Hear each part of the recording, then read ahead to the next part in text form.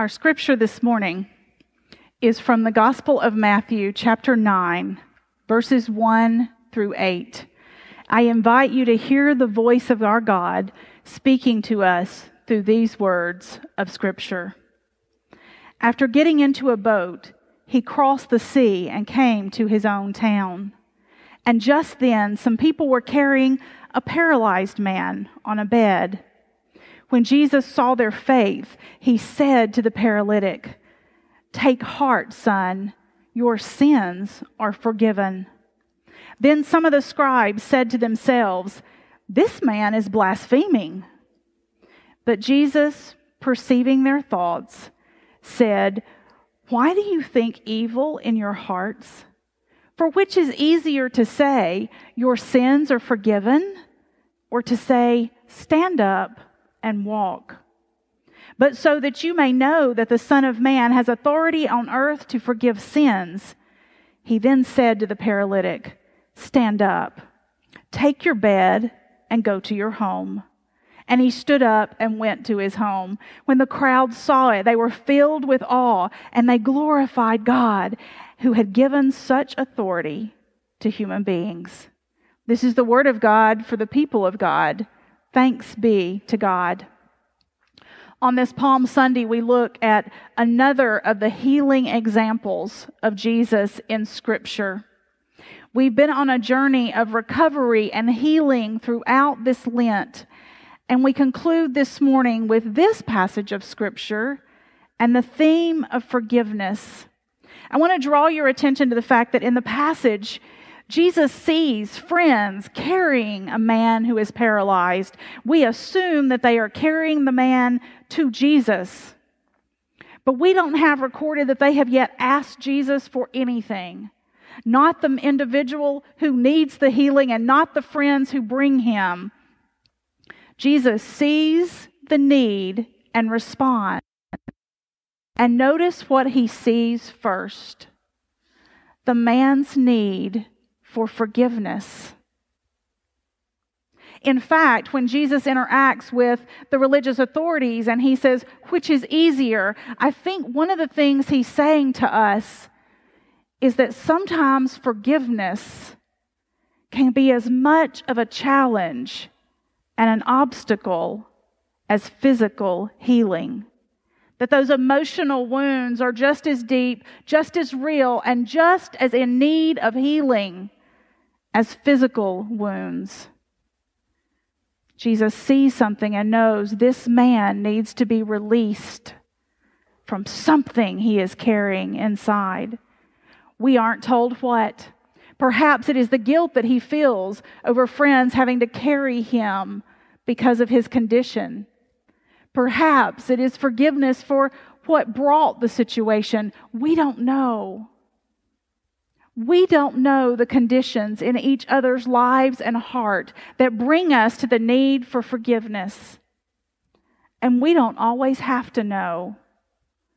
We simply need to know the one who heals and forgives. This morning I want to talk about 4 aspects of forgiveness right quick. The first one is that God forgives us. The whole story of Scripture becomes human beings rebelling, rejecting, and doing something that needs to be forgiven. From being unable to restrain ourselves from eating the one fruit in the garden we were told not to being able to walk through the desert and believe God would feed us, to not believing that we could be our own gods and make our own rules and rule over ourselves.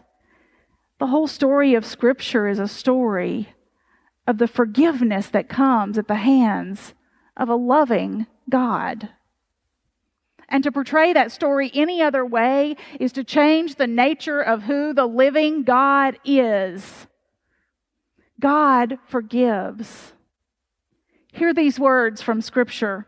1 John 1:9 assures us that if we confess our sin, if we realize the mistakes that we have made, the ways we have failed to be who God calls us to be, that God is faithful and just and will forgive us our sins and then not even leave us there. He will purify us from our unrighteousness, and through His Holy Spirit, help make us more like our Savior. Psalm 103:12 says that as far as the east is from the west, that's how far He puts our sin from us when we repent. That verse always overwhelms me, that an all-knowing and an all-powerful God would choose to forget my sins. Numbers 23:19, because what if you don't feel forgiven? What if you haven't yet embraced that forgiveness? Numbers 23 says, God is not a human being that God would lie. He's not a child of a human that He will have to repent and change His mind. No, God stands by what God says He will do. And what God speaks, He will accomplish.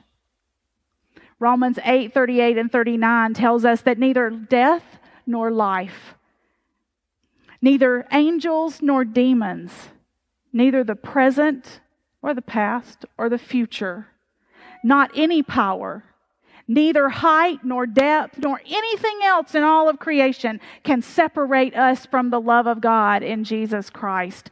God forgives you. We hear this when we make confession in church. In the name of Jesus Christ, you are forgiven.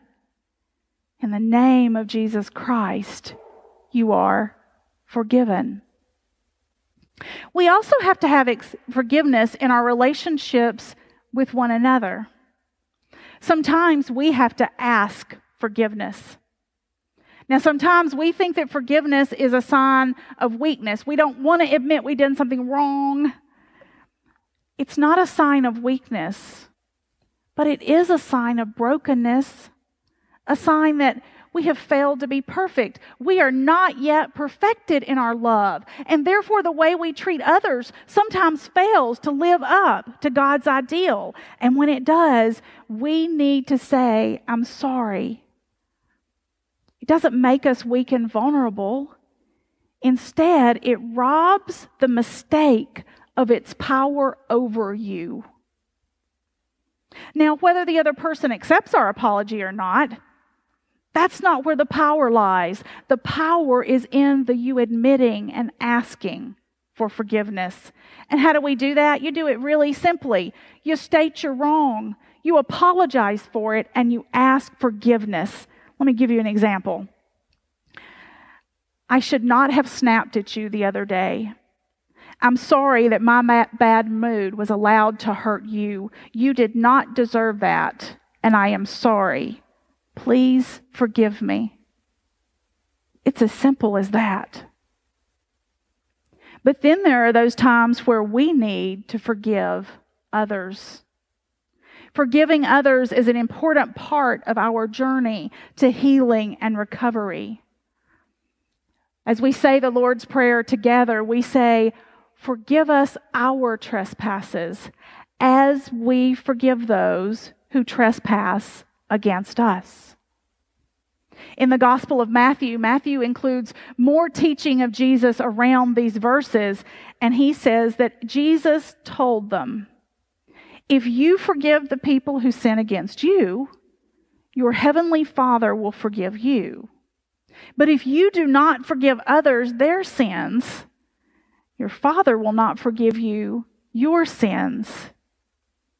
You see, there is a flow of love and forgiveness that flows through us. The love of God comes through us and spills out onto others.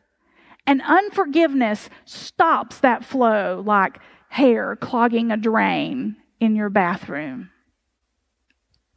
It damages our relationship with God. And here's the one that pinches me and steps on my toes. When I refuse to forgive, it places us in God's position. It makes us the supervisor of God. That it becomes our job to ensure that God metes out justice in a way to suit us. My friends, the Lord is our avenger. He invites us to let that go. When we refuse to forgive, it also begins to erode our commitment to the sacred worth of every single person. If we begin to see that one person doesn't deserve forgiveness, they become less deserving of God's grace and love, less deserving than us, less deserving of other people. And that is the first step to seeing whole groups of people as less deserving, and is a step on the journey to devaluing all of life. And this, my friends, places us at odds with the living God, because John 3:16 tells us how much God loves the world. For God so loved the world, and each of us in it, that He sent His Son. This doesn't mean that we don't still believe in justice. We just release ourselves from being the one who must accomplish it. It doesn't mean that there are not consequences for behaviors, because there are and there should be. And it doesn't mean that the person who has hurt you has to be a part of your life going forward. It simply means that you no longer continue to drink the poison yourself of unforgiveness, and you allow God to work it out with that person.